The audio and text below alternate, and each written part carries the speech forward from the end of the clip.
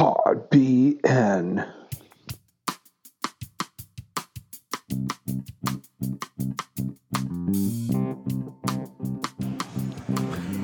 All right, welcome to Pod BN. My name is Justin. I'm Tyson. We are joined today with our guest, Chuck Erickson. But before we get talking to him, we want to thank our sponsor, which is Little Beaver Brewery. What do you think about Little Beaver, Tyson? You guys hear a lot from us. So I saw there's a guest here with me today, my son Elijah. We come here a lot, so I thought he could let you know what he likes about it. So hi, Eli. Hello. Hi. What do you like about Little Beaver? Probably the burgers. They're really, really good. I've talked about the burgers before too. What's good about them? Anything special, or just like a nice, solid, good burger? Just everything you would want. Okay. What do you get on the side? Always the fries. All right. And sometimes people think like a brewery, it's not a place that kids could come and hang out, but do you have a good time when you come here? Mm-hmm. Yeah. What do you usually do? Just hang out, talk, sometimes play some games. Yeah. And eat. Did you get Miss Pac-Man workman over there? No, I don't think so. No, there's a Miss Pac-Man arcade game, but it doesn't always work great. So, all right. Thanks for stopping by to say hi. Go enjoy your burger. Thank you. Burgers look good. Okay. Well, and also, did we already say that Chuck was here? I did. I said Chuck's joining us. Hi, Chuck. Hi, how are you? Chuck Erickson, my friend. How you doing? Good. How are you, Justin? Good. Things been good for you? Yeah. Here, you're doing well too. So I'm trying, but it's not about me. Well, it is to some extent. I mean, it is to some... I want to make sure everybody knows who Chuck Erickson is. So I've known you for 8 years, I think. Probably, yes. So tell us, who are you? Why should people care to listen to this podcast that you're on? Well, I don't know why people should care to listen, but I'll tell you who I am. That's fair. I was born and raised in Gibson City. Went to ISU and then went to law school. I practiced law here in Bloomington. I have my own law practice. In 2011, I was appointed to the McLean County Board. I was elected in 2012, 2014, and 2018. In 2014, I was also elected chairman of the McLean County Republican Party, and then I was reelected in 2016. I'd had enough of it by 2018, so I decided that I was going to give the joy and honor to someone else. Yeah, so 2011, 10 years, like over 10 years on over 10 years on the now, county yeah. board. What were the big issues when you were running the first time? What motivated you to do that? Oh, I just really like county issues. You're not always familiar as you are. I always feel bad for incumbents because they really don't know the issues as well as people who are sitting in the seats and they have to be educated a little bit. But I always like county issues. I mean, to me, I always thought the county board was, when I even got on, a fiscally conservative board, and I still think we are. I just wanted to participate and make a difference. What do you looking back on 10 years? 10 years is a long time. What are some of the bigger issues you've tackled? Oh, geez. Well, it's funny. It's like people don't pay attention to local races, but, you can bomb the, can I say it? You can bomb the hell out of a rock. You can say whatever the hell you want. You change the street light. You change the street light down at the end of the corner, and people are up in arms sometimes. So, that always has fascinated me, what people get into. But, yeah, some of the issues we've had, one of the issues we had, and I always will remember this, was animal control. And it's like, well, animal control isn't a big issue. Well, it is to people who own animals. It is to them. And the McLean County Animal Control Center used to use a gas chamber to euthanize animals. And we're sitting there thinking, don't you think that's a little outdated? And, there's a more humane way to do that nowadays. There's more humane things we could do out there, like try to encourage adoption. And I remember when I was trying to do this, everybody was looking at me like, Chuck, why are you trying to change this? What, are you a no-kill person? And I'm like, no. I understand that an animal has to be euthanized occasionally. I get it. But, there's nothing wrong with encouraging adoption and getting rid of a gas chamber. That it's like, why are we using a gas chamber to euthanize a dog? And so ultimately the end result was we did get rid of, we made things more humane out there. And the animal control really does encourage adoption now. So what I think is cool is the very first issue you thought of was a nonpartisan issue. I do. I think that's cool because, like I said, I've known you for 8 years, and overall, I think we probably think differently on a lot of things. But what I've always appreciated is our conversations when we get together and find the small things that we can agree on. Right. And there's more of those locally than there is on a national level, right? Yeah. When, like kind of what you're saying when you're talking about animals or streetlights or anything like that, you can usually find some common ground. Right. So you've run, was it 3 times you've been reelected? Yes. Now? Do you find Well, elected once and reelected yeah, twice. okay, Yes. thanks. So you've run 3 times. Have you found that national issues tend to be more on the minds of people when you're talking to them about local Yeah, races? because or? if you go up and knock on the door, hey, I'm Chuck Erickson, I'm running for the McLean County Board. Well, what's the McLean County Board do? You get that a lot. And, what's your position on this? And it's like, well, that's an issue that is not likely to ever come before the McLean County Board. I don't try to duck issues, but generally I'll try to be honest. Hey, that's not likely our issue, but if you want my real thoughts on it, here they are. But I don't know if that answered your question. I went off in this tangent here. Has that gotten more prevalent as in your second and third race, or do people still mostly just want? Well, people pay more attention to the national issues, and I think sometimes they try to gauge who you are as a candidate by your view on the national issues because they don't really understand the local issues so much. So yeah, I remember. I think that happens. Like door knocking with a couple candidates in my past, and like, well, what do you think of Donald Trump, or what do you think of Hillary Clinton, or what? Like that's a question you get asked at the doorstep sometimes. Yeah, Hillary Clinton's not. Hillary's not up for election. Or Donald Trump's not in this election. Right. Right. Yeah. So you get that a lot on local races. People should pay attention. I mean, I think people should pay attention to local races.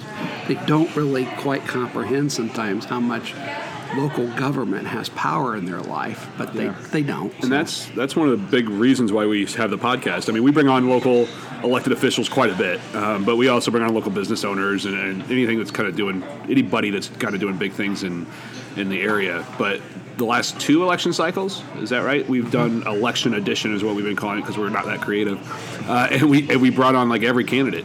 Yeah, for the municipal races. For the municipal races, right. Yeah. County board's a bit too much. Yeah, I mean, municipal races seem like too much. What's the county board do? Municipal races seem like too much. Yeah. So what does county board do, Chuck? I mean, I think that's a good question that a lot of people don't know. Well, we do have supervision over the McLean County Circuit Clerk's Office, the McLean County Clerk's Office, the Sheriff's Department, so we're over the courts. I said Circuit Clerk. We're over the Juvenile Detention Center. We're over animal control. We control the McLean County Nursing Home.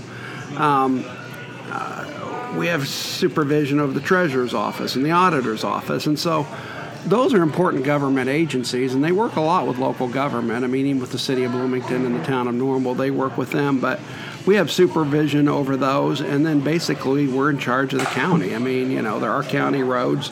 There is life outside Bloomington Normal, and there are there's a lot of territory out there that the county covers, including the highway department, which we also have supervision over. So people don't realize that basically we do control the jail, we do control the courts, we don't control them, I guess, but we have supervision over them. So, and it's a committee structure.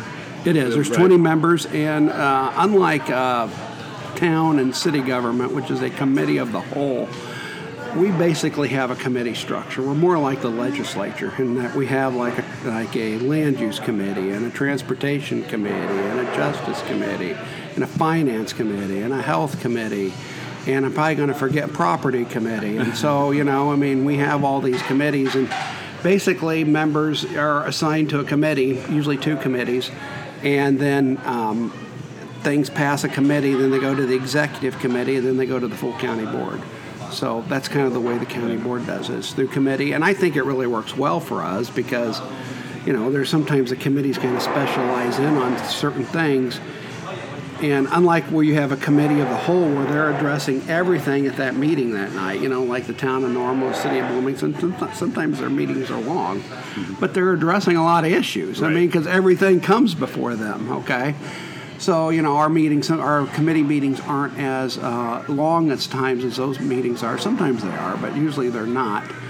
But if you're interested in a county issue and you really, really have an interest in it, the best way to follow something through the county government is try to figure out what committee it's assigned to and start going to the committee meetings and try to address it there. Because basically, if you can alter it at the committee level, most things that get out of committee generally come close to passing on the county board if they're out of committee. So, and if they get voted down in committee, they're not likely going to pass the full county board. So, so if you have an issue that really is important to you, then you should come address that committee. And how often do committees meet? How often does the board as a whole meet? The committees meet once a month. Each committee meets once a month. The executive committee then meet once a month, and then the county board meets once a month. Okay. So sometimes we have special meetings if there's special issues, but then we address those special issues at that meeting. So. Yeah. And does the chair assign everyone to the committees? How does that process work? Yeah. When we have after an election, we elect a county board chair. Then the county board chair does eventually assign people to certain committees, okay? So, I mean, generally you try to balance them out. I mean, you're not really trying to make them partisan, but sometimes, if you have more experienced Republicans, they're going to be on. You try to use experience as one of your major criteria. That's the way the county board has always done it, is tried to be less partisan about it. Now, I know there's some Democrats that probably disagree with me on that, but they try to balance it out by experience. Because, it's kind of like in the legislature. You get elected, you get assigned to the dog catching committee, okay? It's not the sexy committee you want to be on, but you got to be there a few years, and then you get on the, you get assigned to other committees. Yeah. Do the members get to request which ones they'd like to be on? They can state a preference, but generally if you're new, you're probably not going to sit on justice or finance, okay? Usually the more experienced members get those positions, and then as you've been there for a while. If you're lucky, sometimes you do, but generally you don't. Yeah, those, especially the finance ones is. I know enough about municipal finance to know that it's very confusing and specialized, and so I assume that the county finances follow similar rules, and there's going to be a rare person who comes in with any kind of toehold to be able to understand this stuff. So it makes it can be hard. Can see the logic. Sometimes even I have to still ask questions because I don't get it. And so I'll just be honest, I don't get it. But that's what I'm there for. I'm a representative of the people. Yeah. We're not full-time legislators. We're not full-time people. We do it part-time, And I always say that the expertise that elected officials bring to any position they're in is their sense of what the community is thinking. That's what they bring to the table. Sometimes the bureaucrats who don't have to answer to an electorate sometimes see the world differently than those of us who have to say, listen, you really think I can go out there and tell constituents that? You can't do it. Yeah. So, which committees are you on? I am on the executive committee. I'm the chairman of the justice committee. I serve on the finance committee, and I'm on the rules subcommittee. Okay. So, how does your 12-year, going on 12-year tenure, rank on the county board? Are you one of the more veteran representatives? So it's John, George Wendt, Susan Schaefer, and Jim Soldner. Yeah, since Lori's leaving. There's 4 members that have more seniority than I do. So they've been on there longer than I have. So you're 5th out of 20. Fifth out of 20. Yeah. What's been the biggest change you've seen over that time? Well, I think people are more. Let's say this diplomatically. People come to the board and they come with strongly held opinions. And it used to be more of the idea that you get on the board, you sit over in your corner, you shut up for 6 months, and you watch. Okay, and I think more people are now coming on the board with a different perspective. They're like, you know what, I was elected to do something, not sit over in a corner and keep my mouth shut. Okay, sure. I think there's more strongly held opinions are more asserted now than they used to be, I think. So. Well, I think I'm just guessing because this is true for a lot of different things, but the speed in which someone gets up to speed can be so much faster because of the information that's available today compared to 10 years ago, right? Like when a newly elected county board representative comes on, they probably can look back online and find all the minutes, find all this information, get up to speed on issues very quickly, and be able to contribute more quickly than they would be before. And it helps if you're running for the county board and you're new to have a mentor, have someone on the county board who kind of understands the issues a little bit too, talk you through them. Yeah. I mean, I think that's always helpful to anybody who's running for any office is that, if you're running for this office, to talk to somebody who's in that seat to kind of, I mean, think about the state legislature. We don't really understand every issue that's going on. I mean, we get some information, but we don't understand them as well as they do. And so I always hate when elected officials say, well, you just don't understand the issue. Well, don't you think it's your job then to explain it to me? I mean, if I don't understand it, then help me understand it, Right.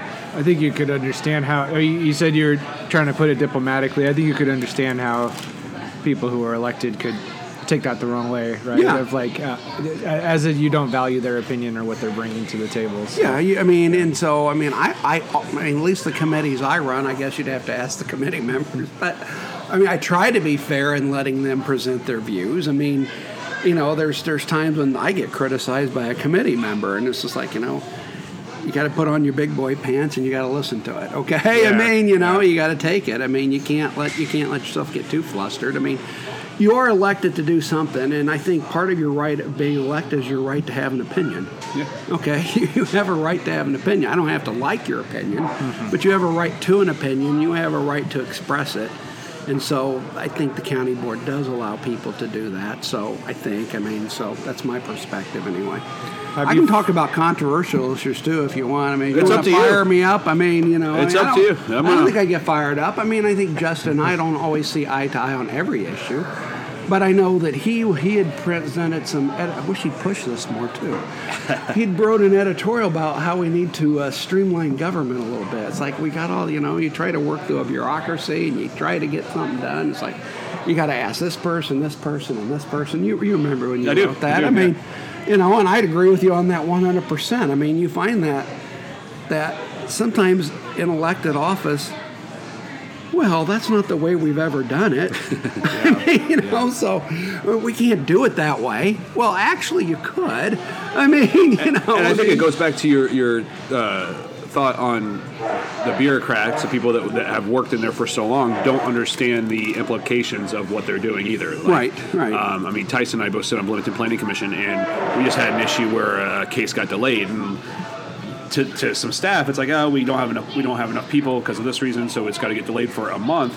But that's a consequence of us moving our meetings from twice a month to once a month. That's a consequence of the petitioner now having to delay their project a month, costing them more money, cost the city more money. They got to repost in the paper and the signs and all that work to do that. I just don't think. I don't think they fully understand how hard it is for, in this case, a petitioner to get all the information they need, come show up to a meeting, and then to have it delayed another month. Right. Even as an attorney, as you're trying to walk them through, you're thinking, God, I hope I don't miss some issue here that I should have seen, because you may get everything set up, and you're like, well, you forgot to apply for this permit. Oh. Yeah. The love of God, I didn't even know I had to. So I hope you continue to push it. When I talk to the EDC, I wish the EDC would make that more of their mission. I get their mission is to try to bring in business and try to market McLean County into the bigger world, but sometimes I wish the EDC would also focus on what about the people who are here who want to start a business? How can it be streamlined for them so they don't have to sit there and fight all this bureaucracy? Because sometimes if you're new and you go up to the bureaucrat, I don't mean to say bureaucrats in a wrong, but they have been doing the job for a while and they get used to a certain way of doing things. And you're trying to say, well, maybe we could do this different, or maybe, and it's like, well, wait a minute, we've never done it that way. It's like, change isn't always bad. Yeah. Change can be good too, and so anyway, go ahead, John. No, I was just going to say, I think the EDC does a good job of, obviously, works at Rivian and those types of things. They do a good job of bringing in business.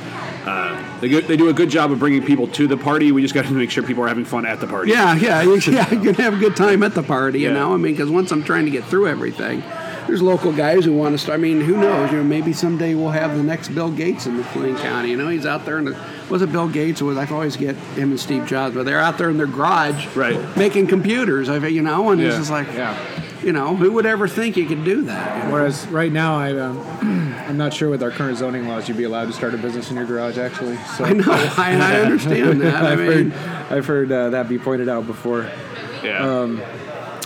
Well, you mentioned controversial issues. What's the largest controversial issue you've seen over 10 years? The one that caused the most, Oh, wow. up at night type thing, media attention, whatever, however you want to gauge or measure that. What's the one issue that you think, wow, that was, I don't know if we'll ever meet that again?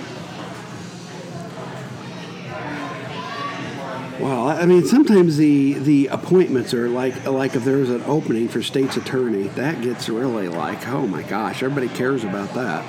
And, but I mean, they don't care about, we're going to talk about tax increases, we're going to talk about budget or anything like that. So they kind of consider that a snoozer. If you're going to put in like a, well, let's just say like, or like Rivian was kind of a big issue. I mean, I voted to give Rivian the incentives.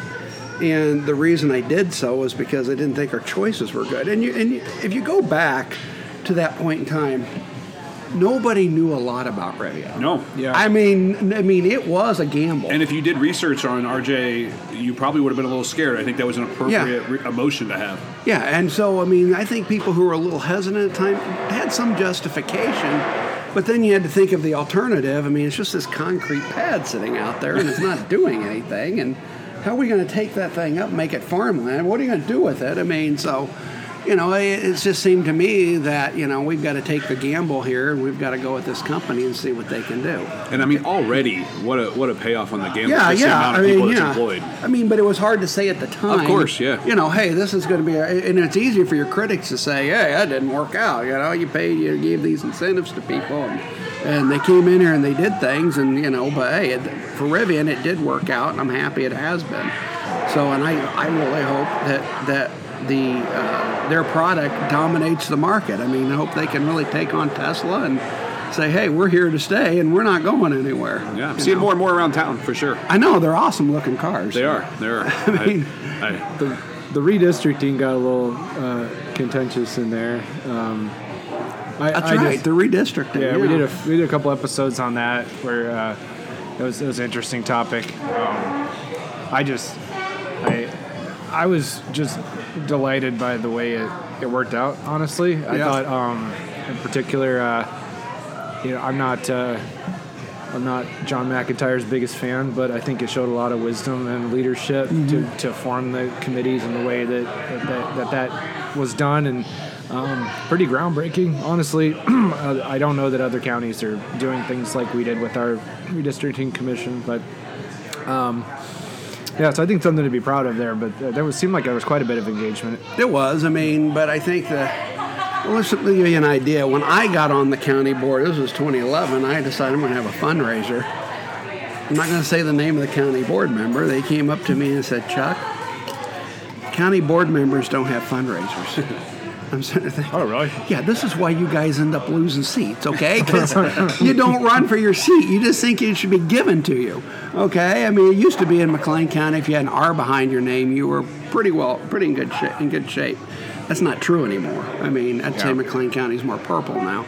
And so, you have to go out there and earn the vote. So if you got good candidates, I should be careful about the way I say this. If you got good candidates, your district still matters, but it doesn't matter as much if you're willing to go out and ask people, hey, I would like to have your vote. I mean, I think even in local elections, people like to be asked, would you vote for me? Yep. I mean, I know you'll knock on their door and they're like, hey, I'm watching the Iowa basketball game. Why are you bothering me?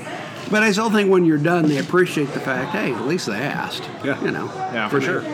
That's an interesting thing I've seen to generalize.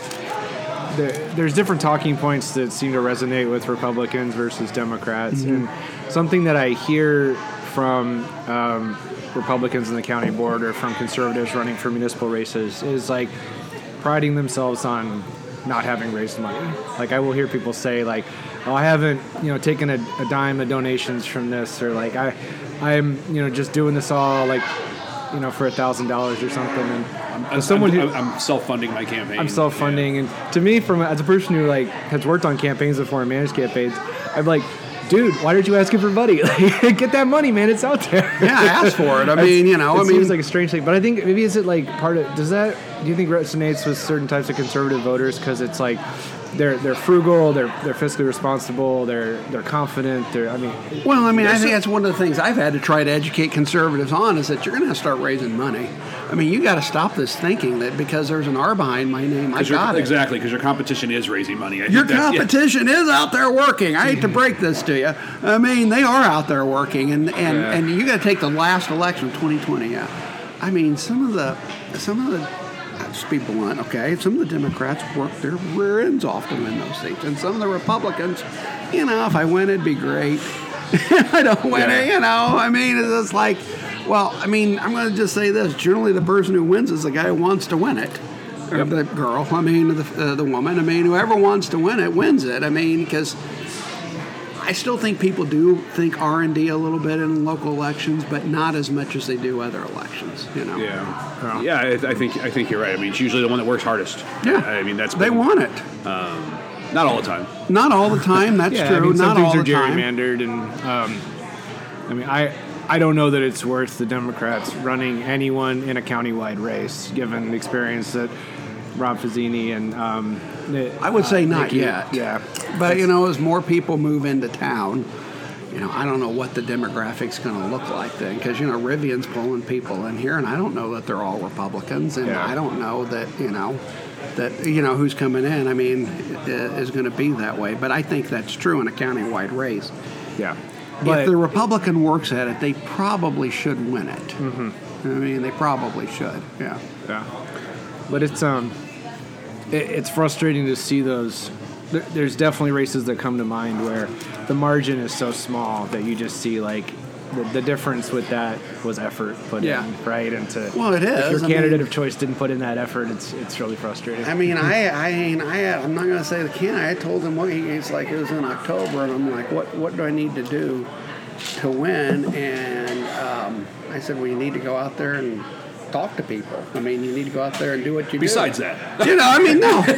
Well, I mean, other people told this candidate that, well, you don't really need, you've got it won. Well, the person didn't win. Yeah. Okay, it's like, you don't have it won anymore. I mean, even in my district, I don't think you have it won. If you're not telling people, hey, I'm running for the county board, I'd like to have your vote. Yeah. I mean, it's like... This kind of gets us into what you did as chair, so I'm interested in hearing about some of your experiences. So you said it was 2 years you did it? 4 years. Okay, yeah. 2-year terms. Yeah. Is that okay? Yeah. All right. So one of the things you would do there would be to try to recruit candidates, right? Try to do that. Yeah. You try to do that. You have you try to recruit good candidates too. And there's always, I don't know how the parties do it anymore, because the parties are so like, you've got the hard left and hard right, and they want their own candidates, and the parties want this and want this and that, and it's just hard to do it sometimes. But I always looked at being like party chairman and was like, I don't know if I'm the best at this, but you got to try to be the father figure. The kids are fighting, and you got to try to get them to work together. Hey, we got one goal. I mean, we're not going to, I mean, Reagan said, I always butcher the quote, but my 80% friend is not my enemy. A guy who votes with me 80% of my time is still my friend, Yeah. Kind of like that. It's like, well, you're not going to get a candidate that you're going to agree with. I mean, if you want a candidate you agree with 100% of the time, I think you better run for office yourself. Yep. Yeah. Because, that's I don't usually the agree with myself 100% of the time either. I mean, that's what you got to do. But being party chairman, you do try to recruit candidates. You do try to. Some of the harder things you have to do is when I was the chairman when Darren LaHood was first running, and he was running against a guy from Quincy in the Republican primary, and I think Darren's been a fairly conservative vote, and I think most people would agree with that, but there were conservatives in the party that were concerned about that when he ran, and I can't think of the guy's name who ran, but...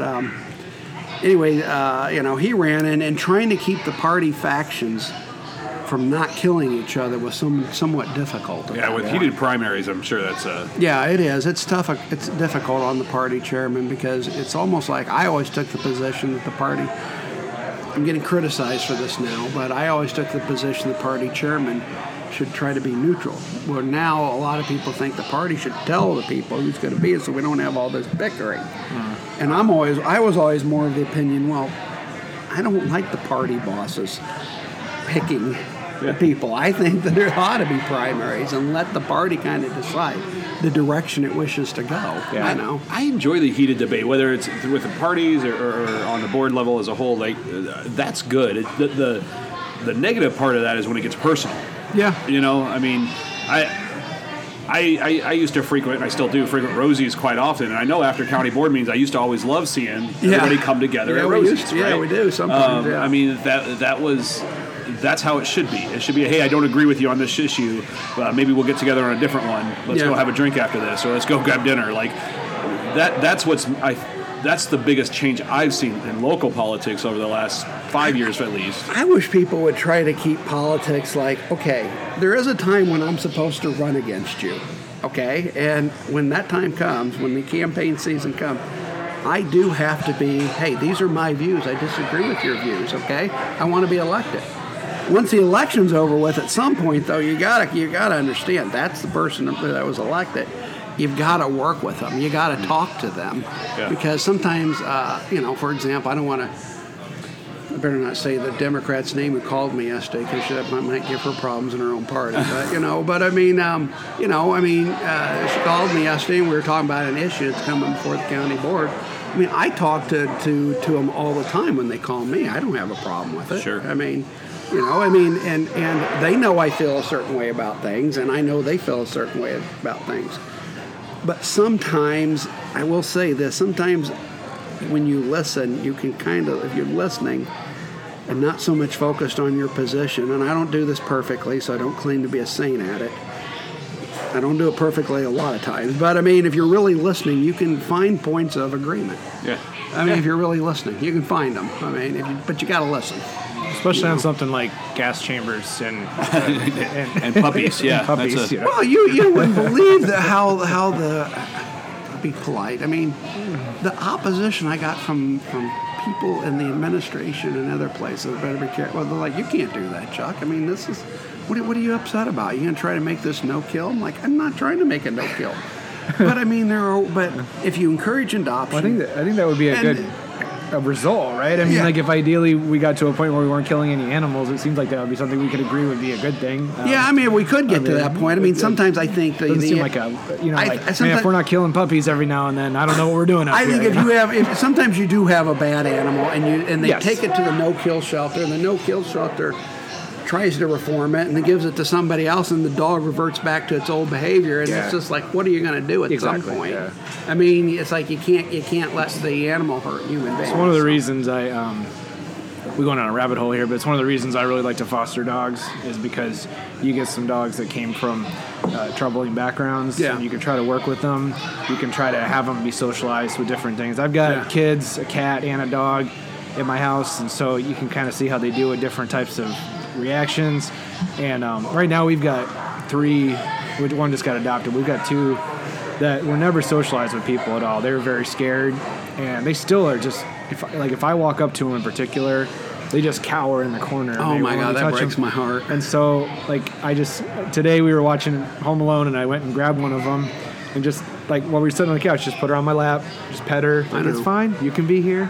And you think about that environment versus being locked in a cage, waiting for you to need to be shown love. Yeah, and so it's... So they haven't experienced love, then they don't like you. I mean, because no one's ever shown them love. Yeah. So Pet Central Helps is who coordinates that fostering. And we did a podcast episode with those if anyone wants to hear about it. But, they're a great organization. I can't plug them enough, really. Did you get yours from Pet Central? Yeah, we adopted one of our dogs. Yeah. When you go out, and Justin probably knows this some, I mean, you go out and you're knocking on doors, you'd be surprised how many people have pets. Oh.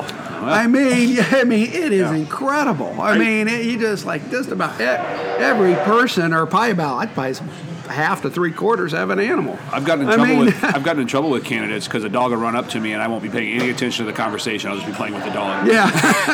Like, you're supposed to be taking notes on what they care about. I'm like, well, I was playing with sparkles over here. Yeah. I know. Yeah.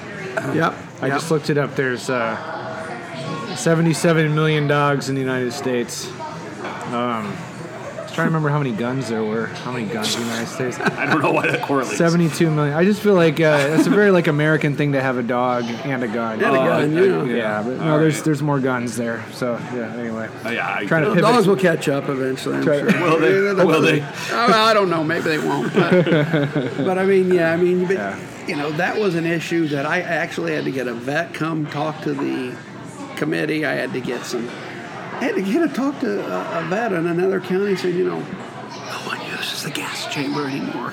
I mean, we haven't used that for years. I know, because the vet we have doesn't want to change. I mean, that's the way he's done it. He's not going to change it now. Yeah. I mean, I see that with lots of interactions with the city is that there's like accepted methods of practice or accepted standards and guidelines, and they're real hesitant to deviate from those standards and guidelines because I think they're worried in some cases, rightly, that it could create liability, right? So if a street engineer, I think about transportation a lot. So think about the person who just got killed in Normal, right on College Avenue. So if while they're doing like an analysis at that intersection, the Public Works Department said, hey, we're going to just put up some like warning cones or like bring that down to one lane in that area while we're doing this study just to make sure like nothing else happens, right? I think they'd be very, very hesitant to do that because it's not what they do, right? It's not in the standards and stuff. And so you almost, and I've actually heard from people who are on city staff say, sometimes I need the council to tell me to do something against the standards because it's the right thing to do, but like I can't propose that. I need the elected official because they're covered. They're covered from liability, but the elected official can say like, do this approach instead of that, and that's like kind of how it needs to work out in the system. I know you get some department heads that, like, this is my territory, I run it, don't interfere, and you get other other department heads that say, yes, I'm willing to take suggestions. But I mean, it's nice to have people that are giving these people ideas. I'm not saying that the department heads don't have expertise, For sure, yeah. and they don't understand some things, but sometimes they do tend to, we all do this, we all get locked in about the way we do something, and someone comes along and says, you really could do that a whole lot easier. You're like, wow, I didn't even think about that. Well, there's kind of that tension. I just saw one story about it, so I'd be curious to know more detail. The sheriff, was it the sheriff or the prison and tablets being purchased for that or something? It's like the conversation about whether the board needs to approve that expense or not, or like. Again, I read something real briefly. What's going on there? The other side would have differences with me about it, but the tablets really were a way to make it easier on the prisoners to get their stuff. I mean, and to some extent it's cheaper. I can't remember all the things we were charging them for because you don't have to lick a stamp and pay 56 cents to mail it into. And the prison was having problems with some people trying to get things into the prison through the mail. I mean, they were just into the jail through the mail. So yes, we had an issue on the tablets. It ultimately came out. I mean, I'll give you my perspective, and if you talk to Member Chung or somebody else, I'm sure they'll tell you something else. But from my perspective, we ultimately, I wanted to bring it back up for rediscussion. So I tried to take it off the table. It was tabled in October, which means basically we're not going to talk about it unless somebody brings it up. So in November, I brought it back up, and it was killed 10-10. Okay, so we couldn't rediscuss it. To me, I think that would have been the start because we should have brought back up a rediscussion about it, and maybe we'd have had a resolution that way, as opposed to what ultimately happened. The sheriff then said to himself, okay, question, do I have the legal authority to do this on my own? And he went to the state's attorney, and the state's attorney said, yes, I think you do have the legal authority to do this on your own. Sure, well then I'm just going to do it myself. I mean, that's kind of the way it went. And it was... So just the fact of it, what he was doing was buying more tablets, or what was the actual? Well, I think the issue more was the inmates were going to have to pay some amount of money which I didn't think was an exorbitant amount of money for some of the services. But the idea was that by them paying the money, it was actually cheaper for their families because they would have to pay for mail and other stuff to get things in. And so what the one group of people said, you know what, you shouldn't be profiting off these inmates. So it was about whether to charge for being. Yeah, and the other group was saying, well, yeah, but the families are paying for some of this stuff anyway, and some of the things, the tablets they give them, were for free. I mean, you could get some reading material, you could get some help material, you could get a Bible if you wanted one, you could get everything on these tablets that wasn't costing you anything. And if I get it right, they were charging one way for emails. You could send out an email, but if someone wanted to send one in, because I don't think they were trying to stop the prisoner from sending something out saying, hey, something's going on in here. Come out, could tell somebody, I mean, so I think they were more concerned about what was coming in. And so instead of having people paying money for stamps and having it mailed, they just thought, well, we'll do emails and we'll charge you a little less than what the stamps would be. And some people are like, no, I don't think you should be making a profit off that. And Okay. We were on the other hand just saying, yeah, but the families are paying some anyway, and it's actually cheaper for them to do it this way. Yeah. I mean, so. Okay. I don't know if that So is helps. that I yeah. suppose if you bring in the other side, they're going to say, oh, Erickson's full of crap on that one. He doesn't know what Is he's that a talking place about. where you do feel like you could? Is that a place where you do feel like you could talk to one of the Democrats and come to like a middle On that ground issue, we agreement, had a or hard is it- time. Anybody had a hard time talking to each other because we kind of got pretty much set in our ways on it. And, but take the issue of a windmill. Everybody agrees, I think, that these big corporations or these companies shouldn't just come in, do whatever the heck they want, put up their windmill, and then leave. I mean, you got a responsibility for what you're doing out there, to your neighbors, to the roads, to everything else. So I think you're going to see some agreement from both sides of the party that, hey, this thing could be done. But the one group has to understand this side isn't trying to kill windmills by doing this. We're just trying, and the other group has to understand this people isn't trying to promote windmills. They're trying to find a common ground where we can say to these companies that come in here, you do have some responsibilities when you come in here and when you start to leave that we want to make sure are done. And I think you'll find some bipartisan agreement on that in the future. I think you're going to see that. So I think that messaging is what clouds up a lot of issues, right? I think it would be better if one side were able to tell the public, hey, this is what the other side wants, this is what we want, we're going to try to find a way. But what happens instead is one side tells the public, the other side wants this, and that's wrong, and they really go to the extreme on what they're trying to do, and it causes more of this uproar where instead, I think it's a messaging problem is my point. Like, I think, again, most local issues, there's a common ground that people could come to, but instead we want to point fingers at why the other person's doing it wrong instead of where we could come together. And that was one of those issues that if you really listen to what the other side is saying, you could find agreement. I mean, because I went at the end of a county board meeting, I said, okay, we approved this wind farm, but I really think that there's some things that we can clean up in these ordinances, and I think we could find bipartisan agreement, and I know that there are some people that are working on that right now. So, and it's not to. So some people aren't listening and thinking it's not to exclude wind farms. That's not the bipartisan agreement. The agreement is you're coming in here, you're going to have to be a responsible company.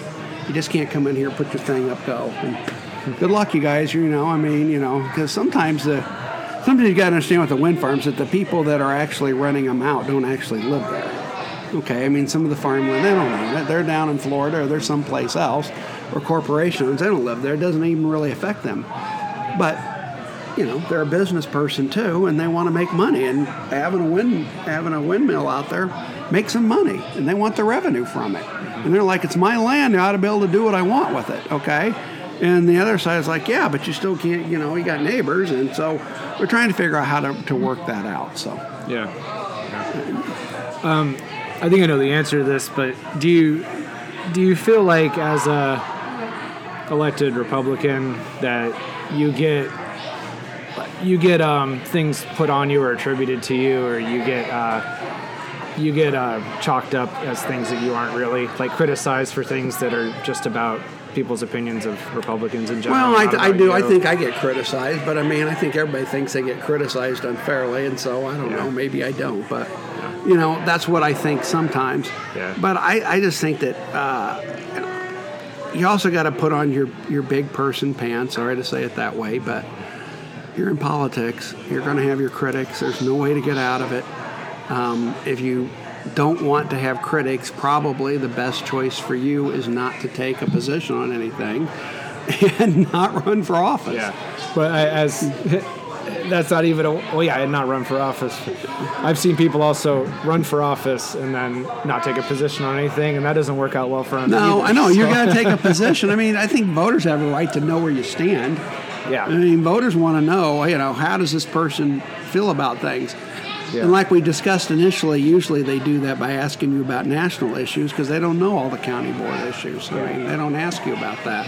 I guess and whether that's fair or not, I don't know, but I think people do that. Yeah. I guess what I was getting at is if there's somebody you're supposed to be working with, but they're calling you racist or evil capitalist. No, I've been called a racist. All these yes. things. I mean, that doesn't make it easier for you to be generous to the other side. It makes it harder, but I mean, I had a person threaten to get a group of people together and protest outside my house, and he sent me these things over Facebook, and he was calling me names, and I finally just said, I don't know if this guy's a stable person or not. You don't know. I mean, you don't. So I did call the police. I said, I'm getting these things, and I want you to, and from what I understand, the police talked to me, and the police were kind of like, well, it is kind of like, he can do certain things, there's only so much we can do. I said, I know, but I want someone to know that I'm getting these complaints, and they went out and talked to this person. Next thing I know, I get an email hey, I'm sorry about all that. I never really meant that. I wasn't going to come. Well, how was I supposed to know? Yeah. How was I supposed to know? And people blur. People don't understand there's actually people behind some of those. Yeah. Emails or comments also. And it can be scary. I mean, I was not even an elected official. I had people show up at my old office, and they were on the left. So it's I think people forget to humanize some of the elected officials and volunteers and those types of things. I mean, nobody wants Chuck is a racist. Yeah. Yes, with a big sign out in front of your neighbors. I mean, no one wants that. I mean, and I didn't want it, and fortunately, no one ever showed up. But you just never know. It made me think more about. I need to not put my address out there because I don't want people to know where I'm at. Yeah. I kind of don't. I mean, if that's what's going to happen. Yeah, and I'm sure you recognize it goes the other way too. It's not just isolated to one side. No, I'm sure it goes both ways, and because you do have people that they have very strongly held opinions. And I'm not blaming one side when I say that to the other, and I'm not saying the other side doesn't experience it either. I mean, there are members of the county board that, I think this was a compliment to me. I mean, the member came up to me and said, I don't agree with you on anything, but at least you always respected me. Okay. Yeah. I mean, and I'm just like, well, yeah, I mean, because you weren't disrespectful to me, okay? And I don't try to be disrespectful to anybody. I guess maybe sometimes when you have strongly held opinions, sometimes it can come across that way, but I don't try to be, I don't think that everybody's a human being, and we all have thoughts and opinions, and we all have strongly held views, and that's what politics is about, is sorting out which views are going to go forward. It really is. That's what, in my mind, it's kind of politics. What do you see as the biggest issues coming up over the next year or two on the county board? On the county board, it would probably be, we've got the federal funds and the proper way to spend those. There are some members on the county board that are taking the view that the county has neglected building some things or repairing things in the last few years, and those things need to get fixed. And I'm not opposed to fixing them. That wasn't my. What types of things? Like bridges or like buildings? Well, or? bridges, and placing an elevator, fixing something out at Kamlara Park, and fixing things. And I don't think anybody's opposed to getting those things fixed, but I think you have to understand the history and what's been going on is that, whether you like it or not, in 2015 or maybe it was 2014, I can't remember, but we put in the new jail. And the reason we had just got done paying off the old jail, now we were going to go back into debt, issue bonds to put in a new jail. And the reason we put in that jail, at least this is what was explained to me, that we were concerned that the jail didn't meet certain standards. It didn't really accommodate the mentally ill. It didn't accommodate other types of things that they didn't worry about when that first jail was put in. And so they wanted a more modern jail to make sure it accommodated those things, okay?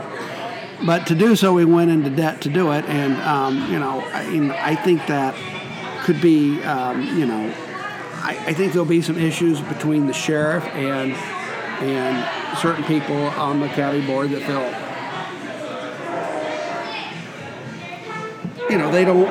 they tend to look at criminal justice differently than I do. Let's just put it that way, okay? And I think there'll be those issues that we're going to be trying to work on going into the future. And it's always how you spend the money. I mean, these federal funds, what are we going to do with them? And it's always going to be the budget. I mean, even though the county board is, in my view, very fiscally conservative, there's some people who think that we've been kind of stingy, and I don't think we have been, but they're going to want to do certain things. And so I would probably say going forward, the thing is just how are we going to deal with their money from the rescue funds from the federal government? How are we going to do on criminal justice issues? I think there's going to be that issue in the jail. And I think there's going to be issues just about the budget in general and how we're going to handle those issues.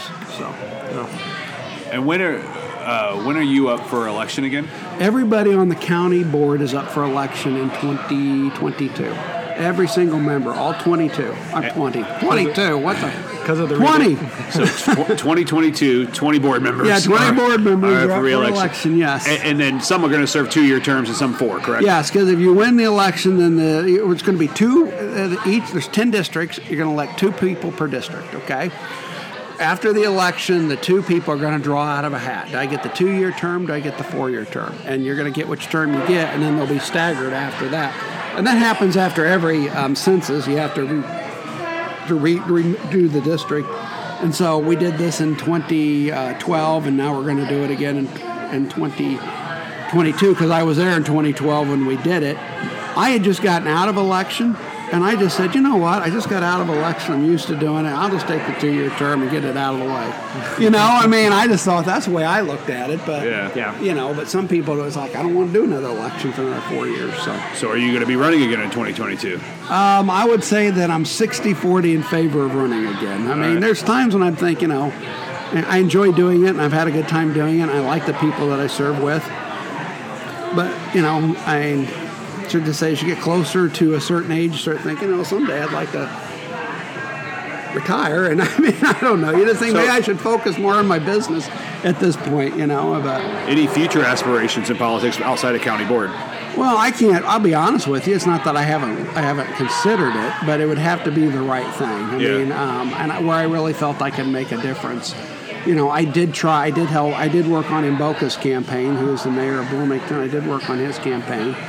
And so, I don't mind helping other candidates. Sometimes I see myself becoming the next Justin Boyd. I'm going to be the guy out there advising you behind the scenes. Whether you're listening to what I'm telling you to do is a whole nother issue. Yeah. And try to get people elected too. So there's probably a very good chance I'm going to run again. So we'll see. I'm going to reserve my right, though, to change my mind. That's fair. And your district hasn't changed much, right? It didn't change much. It changed a little bit. They tried to make all the lines, there wasn't like you had a spot over here and a spot, they tried to make it, and your dish went up like this. They tried to make them almost pretty uniform. And so my district does take in a little bit of normal now, which I never had before. and picks up an area which I never understood why it didn't have. But I mean, it was right next to my district, but it was like a gap, and it belonged to another precinct. Okay. It's like I don't know if they spot did it or how they did it, but now it is a perfectly logical square. That it's not a perfect square, but Sure. it kind of goes around things. So And it's you and Josh Barnett represent the same District 10, right? yes, we represent District And both 10. Republicans. Yes, Yeah. And currently on the board, there are how many Republicans and Democrats? there are 11 Republicans and 9 Democrats. What was it when you first got on? Because it goes It back. might have been 15-5 or 14-7. I mean, I don't know that we ever had it. There was always 4 or 5 Democrats on the board for as long as I can remember. I mean, there was always like George Gordon. There's always Paul Segabiano. Lori's been on there for almost as long as I've been on there. Lori's leaving. Lori Woolrab. Yeah. I'm trying to think of some other people. There was always a few others too. But Yeah. I'd probably say there's probably 5 to 6. And then this last election, the Democrats worked really hard to win those seats, and guess who won them? Yeah. Yeah. I mean, they won them. I mean, they worked really hard. Yeah. I'll give them my hat's off to them. I mean, they really worked hard to win those seats. In an unusual year too, in 2020, right? Trying to run in there. So Yeah, I mean, you had Hard to campaign. Well, you had the Trump effect too, I suppose. That they're. I mean, if I get me in trouble with some people on the right, but I think I would just think Trump would hopefully try to mirror Reagan more, where Reagan you didn't always agree with him, but you liked him. I mean, if they don't like you, it's hard to get their vote to begin with. I mean, Sure. and Reagan always remembered that you had to be likable and have good policies. Trump, I have good policy, but nobody likes me. It's like, well, the reason that happens is, if the janitor at the local school criticizes you, you don't have to tweet out. Yeah. You don't have to tweet out in response. I'm not downplaying the janitor that he's insignificant, but there's some criticisms that you just, you got to have you just got to let them go. I mean, when I post something on my Facebook page, I have a policy that I try not to respond. Yeah. There is nothing ever accomplished by responding to people. Yeah. It's like, well, we don't like what you're posting. Well, you can start your own Facebook page and you can post whatever you want. I mean, I love Ricky Gervais's bit on that. Have you seen Ricky No, I Gervais's haven't, bit? no. I'm going to butcher it, so I encourage everybody to look it up on YouTube or whatever.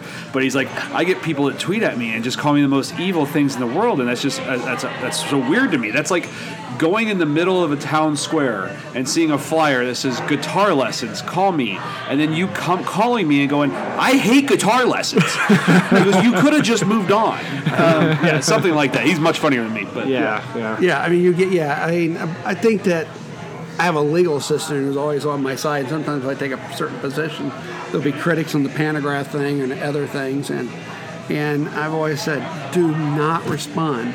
Just let them say what they want to say. There's nothing ever good that comes out of responding sometimes. How hard is it, because, I mean, you are an attorney, your name is your business, how hard is it to separate that? Maybe not for you, but like other people to separate some of that? I don't know. I mean, I don't think, it hasn't really been difficult for me to do it. I mean, most other attorneys know that I'm an elected official. In fact, I've even helped attorneys who've tried to petition for things and say, listen, that won't go before the county board. You're going to have to do this. Yeah. It's not, you can't take it like it's attorneys always like to think they're the smartest person in the room. Should be careful about what I say. But, Second only to actuaries. but it's just like, it is the way it is, and it is politics, and it doesn't matter whether you think you're right and you're smart. I mean, these people aren't going to support that. The way you're doing it, they're just not going to do it. So you get that as too. But I would encourage anybody who's thinking to run for a local office, they really should do it. I mean, it's scary. I mean, it's scary to run for office. I mean, because you're Putting yourself out there. You're putting yourself out there, and it's a scary thing. But someone's going to do it. If you don't do it, someone else is going to do it. That's the hard part. And you got to get out there and get into the arena sometimes, and you will get arrows though. If you choose to go into the arena, you're going to have arrows shot at you. But it's just the way it is. I'll say that I've been, the phrase of like, if you're conservative when you're young, you have no heart, and if you're a liberal when you're old, you have no mind. Yeah. I've been thinking about that, and I've worked in finance for 15 years now, and it does change a lot of my views fiscally on things where I see more clearly that. Like how money works, basically. Yeah. There's not just all this money out there that you just have, right? Yeah. And you need to manage the money and need to think about the financial consequences of what you do in order to be successful in the long term, right? It's something that I didn't have a sense of when I was 16, right? Now I do. But so I find myself like thinking about, because there's a lot of talk about that in the Republican Party. Yeah. But I'll just say, like, we touched on two things that I struggle with. One is the negativity, like the anti-partisanship. Like, for example, I try to listen to Rush Limbaugh. Before he passed, he'd spent, to my ear, 95% of his time just talking about how horrible people like me were. And so it's like, man, if you want me to hear you, like, you need to put something positive out there. You need to paint a positive vision to me of something I want to have. His show's not for you. Not just he's not trying to win you over. I think that's the point, though. Like, but I think his tone where an elected official is trying to at least win their electorate over. Yeah, right? they have to win. You always, I don't care who you are, every campaign manager and intelligent elected official looks at their district and they try to think of the makeup of it and what these people are for and what they're against. I mean, anytime there's a ballot initiative or other elections, I always look to see how my district voted on it. Sure. I always check it out. Yeah. I mean, you just do it. I mean, you always want to know what your constituents are thinking, that you're on their correct side, as opposed to, you're going to have a tougher election. But I think people think that that's what political speech sounds like, and I see it increasingly more in liberals too, of like everything is just focused on being against something else, and that's like what politics is. When people tell me they don't like politics, they're like, oh, it's so ugly, people just saying nasty things all the time. It's like, well, politics is actually like trying to find ways to make your community better in the short, medium, and long term. Right. That's what politics is. We all have to find ways to do things, right? And that's what's interesting to me. And it's unfortunate that it forces us into tribes, right? It makes it really hard to listen to people. And I've been accused of being on my own little tribe and my own little views of things. So, and that's just the way it is. But like I said, I told somebody, listen, when you go on a city council or a county board, you're not going to win on every issue. Okay, you're just not. It's not possible. There's too many differing opinions about too many things that you're not going to. But the important thing is you try to win on the important issues that are important to you. You try to win or get as much as you can on that thing, because sometimes it's like I only got 60% of what I wanted, and I had to give 40. But you still got 60%. I mean, I know some people don't like that. If I don't get 100%, it's not a victory. Well, if it's like that's not the way politics works. If it's 60% good, if you view it as 60% good and 40% evil, you're not going to be happy about the 40% evil you let in, right? But if you just see it as differences of perspective and opinion and trying to balance the needs of the community, if you got more than half of what you wanted and something positive happened in your view, you can be pleased about this, right? And what you call a win, sometimes the win's just being able to publicly have the conversation so it can be a bigger win in the future. Yeah. I mean, I remember I got not a lot, I got some flack on Planning Commission. I fought hard when cannabis was an issue, and cannabis came before Planning Commission. Now, we had a robust discussion on Planning Commission about cannabis, knowing full well that once it went to City Council, everything we decided would get voted. I knew that from the beginning. Yeah. But I forced the conversation to happen, and the hope is in the future that conversation can lead to other better things, in my opinion. And then your losses are going to happen too, to your point, Chuck. Like, there's been plenty of times, that I've lost something on Planning Commission with me being the solo vote, right? But it does make those victories a little bit better when you can talk people into your opinion. It makes that much sweeter. So. Yeah, I mean, and doing courtroom work or doing, I'd like to say that every time I make an argument, the judge agrees with me. I mean, but that's not the way it is. And sometimes they just don't agree with me. I remember when I first started practicing law as attorney with some, we walked out of the courtroom, there were tears all over our file because we couldn't get the judge or anybody to do what we wanted. And I can't say there aren't times when you walk out of a county board meeting and you're like, your packet's a little wet because you didn't get what you wanted. But I mean, you always got to try to say in the back of your mind, I don't do this perfectly, but I try to. There will always be other issues. There's always going to be other things that are going to come up. This isn't the end of the world. And it gives you more time for self-reflection on things you could have done differently. What better arguments could you have made? What could I have done? I mean, the losses improve you. The losses make you better. I mean, and even though we are subject to the Open Meetings Act, I mean, be careful what I say. Sometimes you do have to talk to people outside of a meeting to really kind of gauge their thoughts and get them. Some people think that you go into this meeting and you give this great speech and everybody's mesmerized by it and it changes minds and everybody. Now sometimes hey, I call Justin up. Hey, what do you think about this? You know about this and this and that. It is. It works that way. That's how it usually works. I mean, that might be a learning curve for new people to come on a board or a council or something, is thinking that they're going to change minds on the dais, right? Yeah. Where most of that occurs before that on one-on-one phone calls, or one-on-one conversations. Yeah. And you got to be willing to do it. You just have to be willing to do it. If you're not willing to do it, you're probably not going to be good at it. Yeah. I mean, you got to talk to other people. I mean, I have never. Just to reiterate. I think it would surprise people that there are Democrats on the county board that call me up and ask me my opinions about things. And I do likewise. Yeah, I hope so. And I do likewise, okay? Now, I'm not going to mention their names because I don't want to get them into any issues, but, it's just the way it is, Yeah. So you have to talk. I mentioned the negativity and the difficulty that presents. Just I guess just you as somebody who's of some influence and tenure in the Republican Party, the degree to which you could try to steer people to, away from the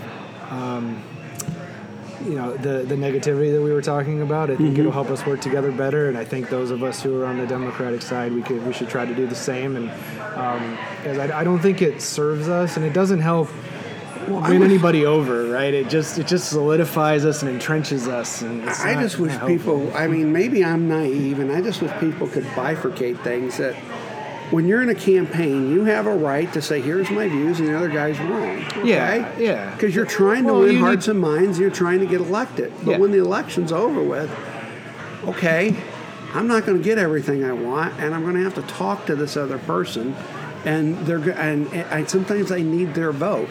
Because the strange thing on elections is sometimes on this issue, this person is your biggest enemy, and on the next issue, they're your biggest ally. Yeah, and so if you're strange. If you're already on the record saying that they're a Nazi, it kind of makes it hard to work. Yeah, with you got to them. be careful. Yeah. I'm not going to deny that sometimes when you're in the middle of a campaign season, rhetoric gets overblown and overheated. Should be on the issues though, and it gets a little bit like that because it does. But it's funny. You're going to have to work with those persons on another issue anyway. Yeah. So strongly disagree with them, but be polite and be respectful about it when you can, okay? And I try to be. I'm not going to say I'm perfect on it, but I try to be, I'll just,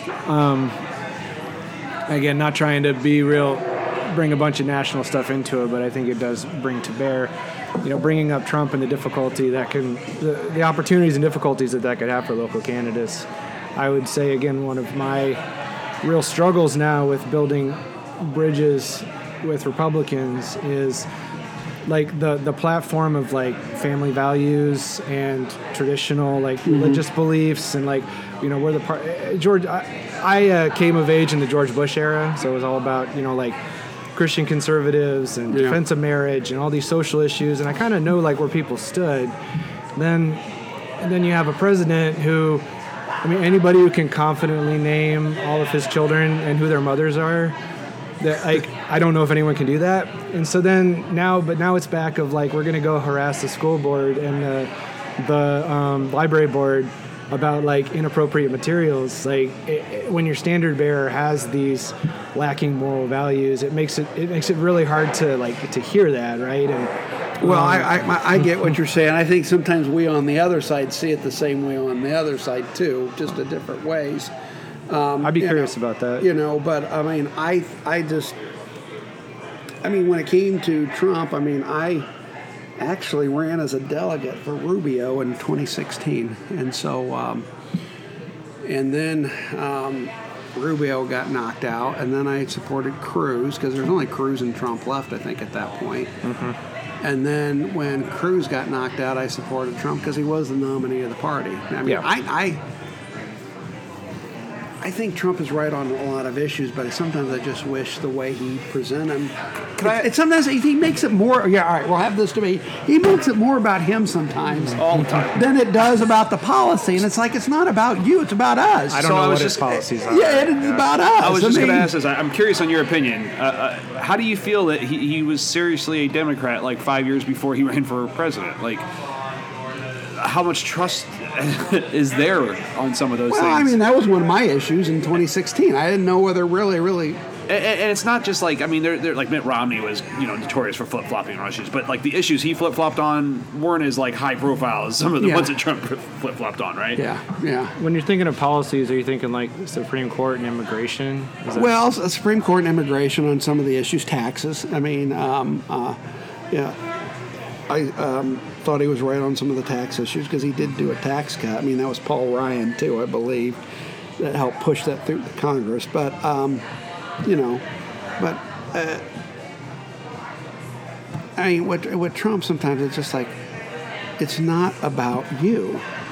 Let's go that I've been, well, I'm on your show. Why don't you tell me what you want to ask me, and I'll respond here.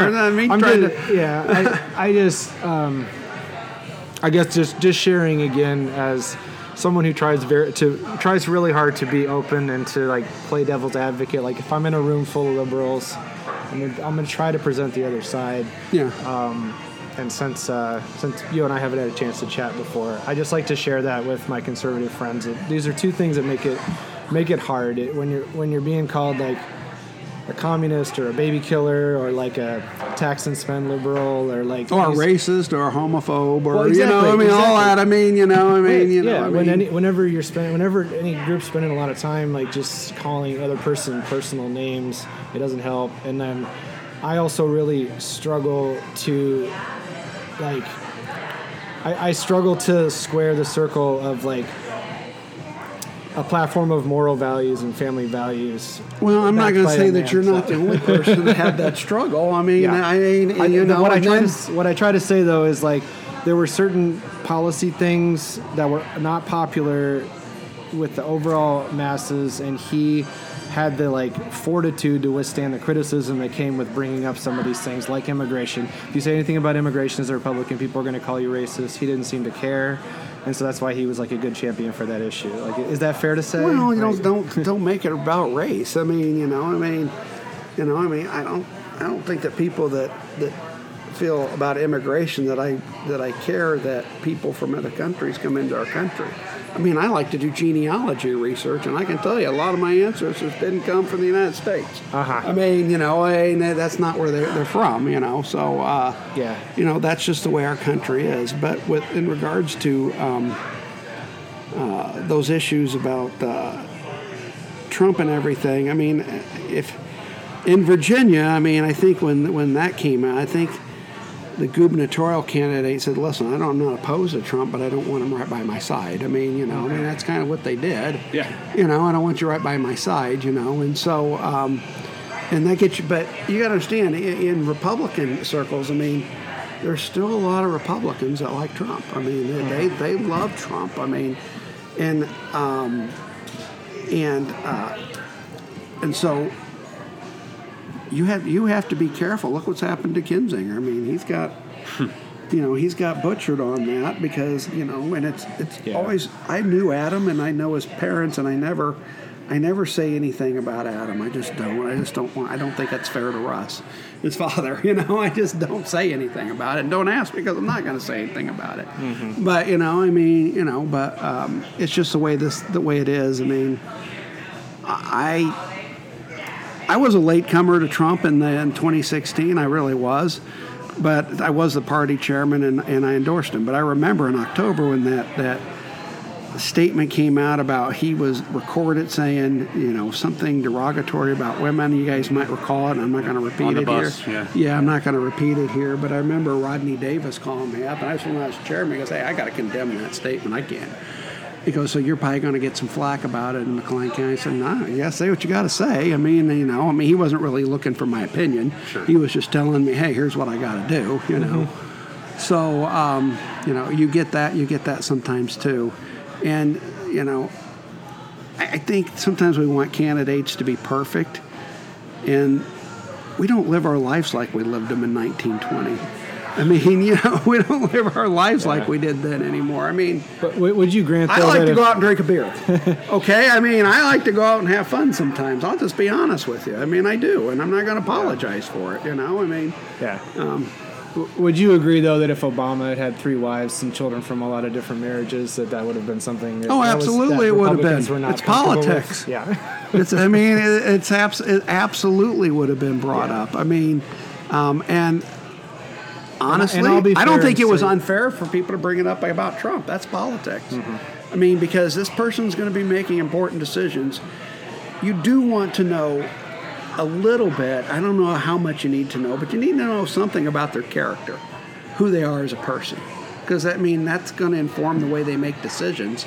And I do think some people, take my mom for example. I mean, she was consistently not for anybody. I mean, she voted for a Democrat in one election, a Republican in another. And when my dad, this surprises people, my dad was a diehard Democrat. Okay, he was a pro-union Democrat. Okay, my mom would vote on the person. I mean, she voted for Al Gore in 2000, and then in 2004, she just didn't like John Kerry. I don't know why. She just didn't like him. I just don't like him. I just didn't like him. Okay, I don't know what it was. And she voted for Bush. So it's just like, how does that happen? I mean, in 80 or 92, she voted for Perot. In 96, she voted for Perot.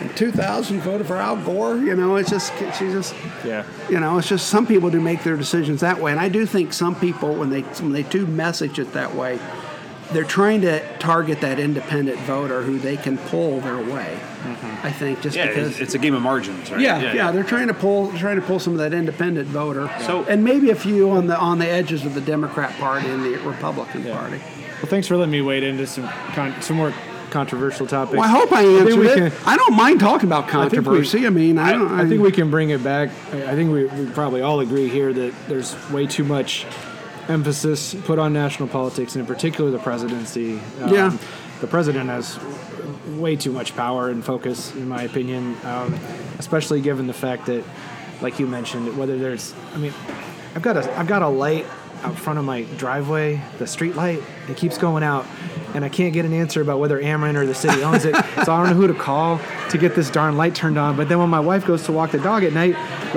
she's kind of uncomfortable because it's so dark. And I'm like, can someone fix that darn light? Whose responsibility is it? Just fix my light. That has infinitely more impact on my life than, anything Joe Biden did this week. So we all need to shrink it down. That is true here, sometimes. Right? That's very true. I wish people understood that, but Chuck, you mentioned something. I just got to ask this question: how did you become a Republican? What was the turning point in your life where you're like, I think this is the party that I fall in line with? Well, I'm a big admirer. My 2 favorite presidents are Reagan and Lincoln. Okay, they've always been my favorite presidents. They're always going to be my favorite presidents until someone comes along and knocks them off. Okay, and they haven't been knocked off yet. Okay, they haven't been knocked off by anybody I've seen yet. I just started to. I remember in 1984, I was telling a friend. I don't know how Reagan thinks he's not going to have to raise taxes and Mondale came out and said, I am going to raise taxes. He won't tell you that. I will. That's the way Mondale campaigned in that election. And I didn't vote in that election. My first time I voted was in 1988 when I voted for George Bush. But I just kind of had this change in my life where I just started to see things differently, and I can't really explain it. Well, how much? So this is interesting to me because, like, President Obama got me super interested in politics because of the timing of his charismatic nature. He was very charismatic, and the timing of that in my life. Mm-hmm. Reagan had a lot of that charisma. Like, how much of that just charisma? Well, I think it was Reagan's charisma. You towards his politics. Because I really didn't focus on politics in the early '80s, but I graduated from high school in 1983. And as you start to get old, you start to focus a little bit more on politics. Come on, when you're in high school and that's all you're focused on is politics, yeah. I mean, I'm not saying it's wrong to focus on politics. I'm not wrong with having parties in high school, whatever they want to do, but honestly, you're I got you. Doing your homework, looking at girls. I mean, you're doing what you do when you're a teenage boy. I mean, you do what you do. But that was why I decided not to be a math teacher, because I realized when I was doing my student teaching, I was like, these people just found out what sexual attraction is. I cannot get them to pay attention to logarithms. There's no way this is happening. So but I mean, I just think as I started to watch Reagan, I mean, I just started to understand that it's like I've always been kind of a tough pro-defense guy. I mean, and Reagan was very pro-defense. And he got criticized because he wanted to start a nuclear war, but ultimately what he wanted to do was to get rid of nuclear weapons. I mean, that's what his ultimate goal was. Now, and his thought was, well, we'll just keep spending them until they run out of money, which is basically, in my view, what happened. The Soviet Union just couldn't keep up with us, and they just finally said, heck, this isn't going to work. We can carry more debt. Yeah, well, we can. We did carry debt, but I mean, Reagan had to make the choice in that cycle. It's like, is it about protecting the country or incurring debt? And he said, well, I'm going to go with protecting the country. That's the way he looked at it. I mean, and so, but defense and I mean the tax reform that was under Reagan was pretty phenomenal. I spent a few years working at tax at State Farm. Mm-hmm. Spent at least the insurance portions of that. I mean, I know a little bit about the history of those tax changes. That was pretty notable. Yeah, I mean, he cut the marginal rates pretty significantly. And bipartisan, I think, too, right? I don't think that could ever have been done today. But I mean, it was Dan. I think it was dating myself, but it was Dan Rostenkowski and Richard Gephardt and who's the guy from New Jersey, Bradley? I can't think of his name, but they were prominent Democrats that were backing some of Reagan's tax reforms then. Mm-hmm. Because Democrats can be wrong. And so, they were backing it, and so he ultimately got it through. But, I mean, if you've ever read anything on that, it was Reagan that kept pushing it because nobody wanted to do it. It was so controversial, but he finally kept pushing it, and finally got it done. I think it was 86 when he did the tax. Well, if we start debating Reaganomics, we're going to be here a lot longer. Just one more question, and then we can close. Do you have any friction within your family about politics? Like, is Thanksgiving unpleasant? No, because my dad has passed, and so has my mom. Oh, and okay, my dad okay. My dad and I never really talked about politics. I mean, but I knew where he stood. I always tell people that if they were a Democrat, and that's going to get me in trouble, so I better be careful what I say, but if Jesus Christ ran as a Republican, my dad would still vote for the Democrat, okay? And I'm not saying by saying that Jesus Christ is a Republican, okay? I want to make sure I put that disclaimer out there, I mean, or anything about that, but I mean, he was always going to vote for a Democrat, but that's because he was in a union, and he's very pro-union. I mean, he thought you should look out for, his view was the Democrat Party looked out for the little guy, and they were looking out for the people that needed to be looked out for, okay? Yeah. And so that was his view. My mom was more like, I don't like that guy. I think I'm voting for this guy, I don't like that person. That's good. So, I've had some people tell me, more people recently than I would like tell me about conflict within their family about politics and how it makes them uncomfortable, and I just think it's such a tragedy for these divisions to make their way into the relationships that we can have with us. I don't really have that problem. My brother passed, but when he passed, he was a Republican, and my mom or my sister generally is a Republican. So I mean, my family pretty much agrees I just it sees my side. But my only thing is to try to get my parents to turn off the MSNBC every now and then. They just need to ease up on that a little bit. Rachel Maddow doesn't have all the answers, guys. Well, I don't think they listen to the show, but that is interesting. We kind of.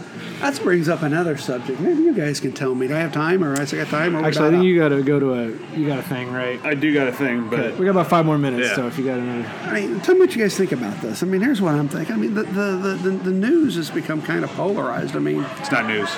well, I mean, it used to be like you had a Democrat newspaper and a Republican newspaper, and you read which newspaper you wanted to. And I almost think that's where we're at nowadays again. I mean, it's 100% where we're at. And I mean, here are the networks that think I say my view, and here's a network that say my view, and that's kind of where we're at. Recently, with this GLT Cities article that came out, I don't know if you. Yeah, read I that. saw that. I didn't pay much attention to it. I saw yeah. Brian Denham said something about GLT, but or not GLT, but About cities. Yeah, cities. I didn't pay a lot of. So I've had a few attention to it. conversations with people about it. I said, I don't. Cities can say whatever the hell they want. Like I don't care. That's freedom of speech. But I hate that what we label as news now. Same with local blogs or whatever. Like it shouldn't be news. Yeah, and I mean that's why we always say don't get your news from us. We were just two people talking. Yeah. was it the Daily Show's one of their first was it a motto? But one of their first mottos was the Daily Show, where more people get their news than they probably should. I know. A lot of people get their news off social media, and they really shouldn't. Yeah. I mean, I even on my post, I always try to post something from the article to try to encourage people to read the article. Yeah. No, I mean, we're just read headline it. articles Hey, not themselves. just a headline. I mean, And this always sounds like I'm like a hashtag fake news person, but there's so many times when I'm actually present at a situation, like be it planning commission or city council, and I witness what happened, and then I read the news coverage of it, and I'm like, that's. I know. I get that on the county board too. That's not really what we voted. Really, And that's not really what was going on. The same way with my day job, like we'll read depictions of like, this is what State Farm's doing. I'm like, I'm actually involved in that. This is not what we're doing. And so you read so many of those, and it's like, you don't want to just cast and say all the news is worthless or biased or liars or whatever, but it makes it hard because it makes you think like, well, what about all these things I'm not at that I'm reading about? Yeah. Are they? But.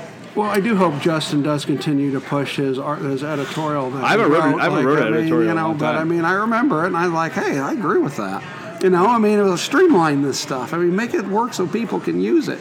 Yeah. I mean, I don't know. I used to really care about my ideas getting out there. And I started to feel like no one else gave a crap. So you start to become jaded in the process a little bit. Before we wrap it up, though, Chuck, I want to just make sure people have an opportunity to get a little bit personal with you. So I know you like the Packers. Are you a Brett Favre or Aaron Rodgers? Who's the better quarterback? That is hard because toughest question of the day. You don't understand. Well, you don't understand what was going on in the '80s when we would watch the Bears and the Packers, and the Bears would always just cream the Packers. I still remember them handing it off to the fridge, and he ran it right through he knocked down like about 3 Packers and ran it right into the end zone. And so, I mean, I just say it. First thing that comes to mind. I'm going to go. I didn't like Favre in the end. In the end, I said, Favre, if you're going to throw passes like that, it's time for the new guy to come in. You're going with Favre. I'm going to go with Favre. All right.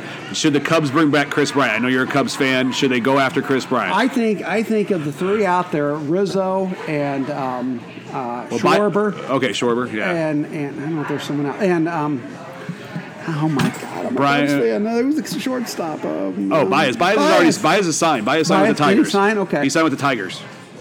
Of those there, I think Bryant is the best one to bring back. Yeah. I think he makes the most sense because of his versatility. I mean, you can play him darn near anywhere, and he's still young enough to give you a few more good years. Last personal question. I know you've skydived. Any plans to do it again? No, I did go skydiving 5 times, and the reason I did was I am scared of heights, and I'm still scared of heights. So your strategy's not working. It didn't work. I tried, but it didn't help. Though. Yeah. I do like.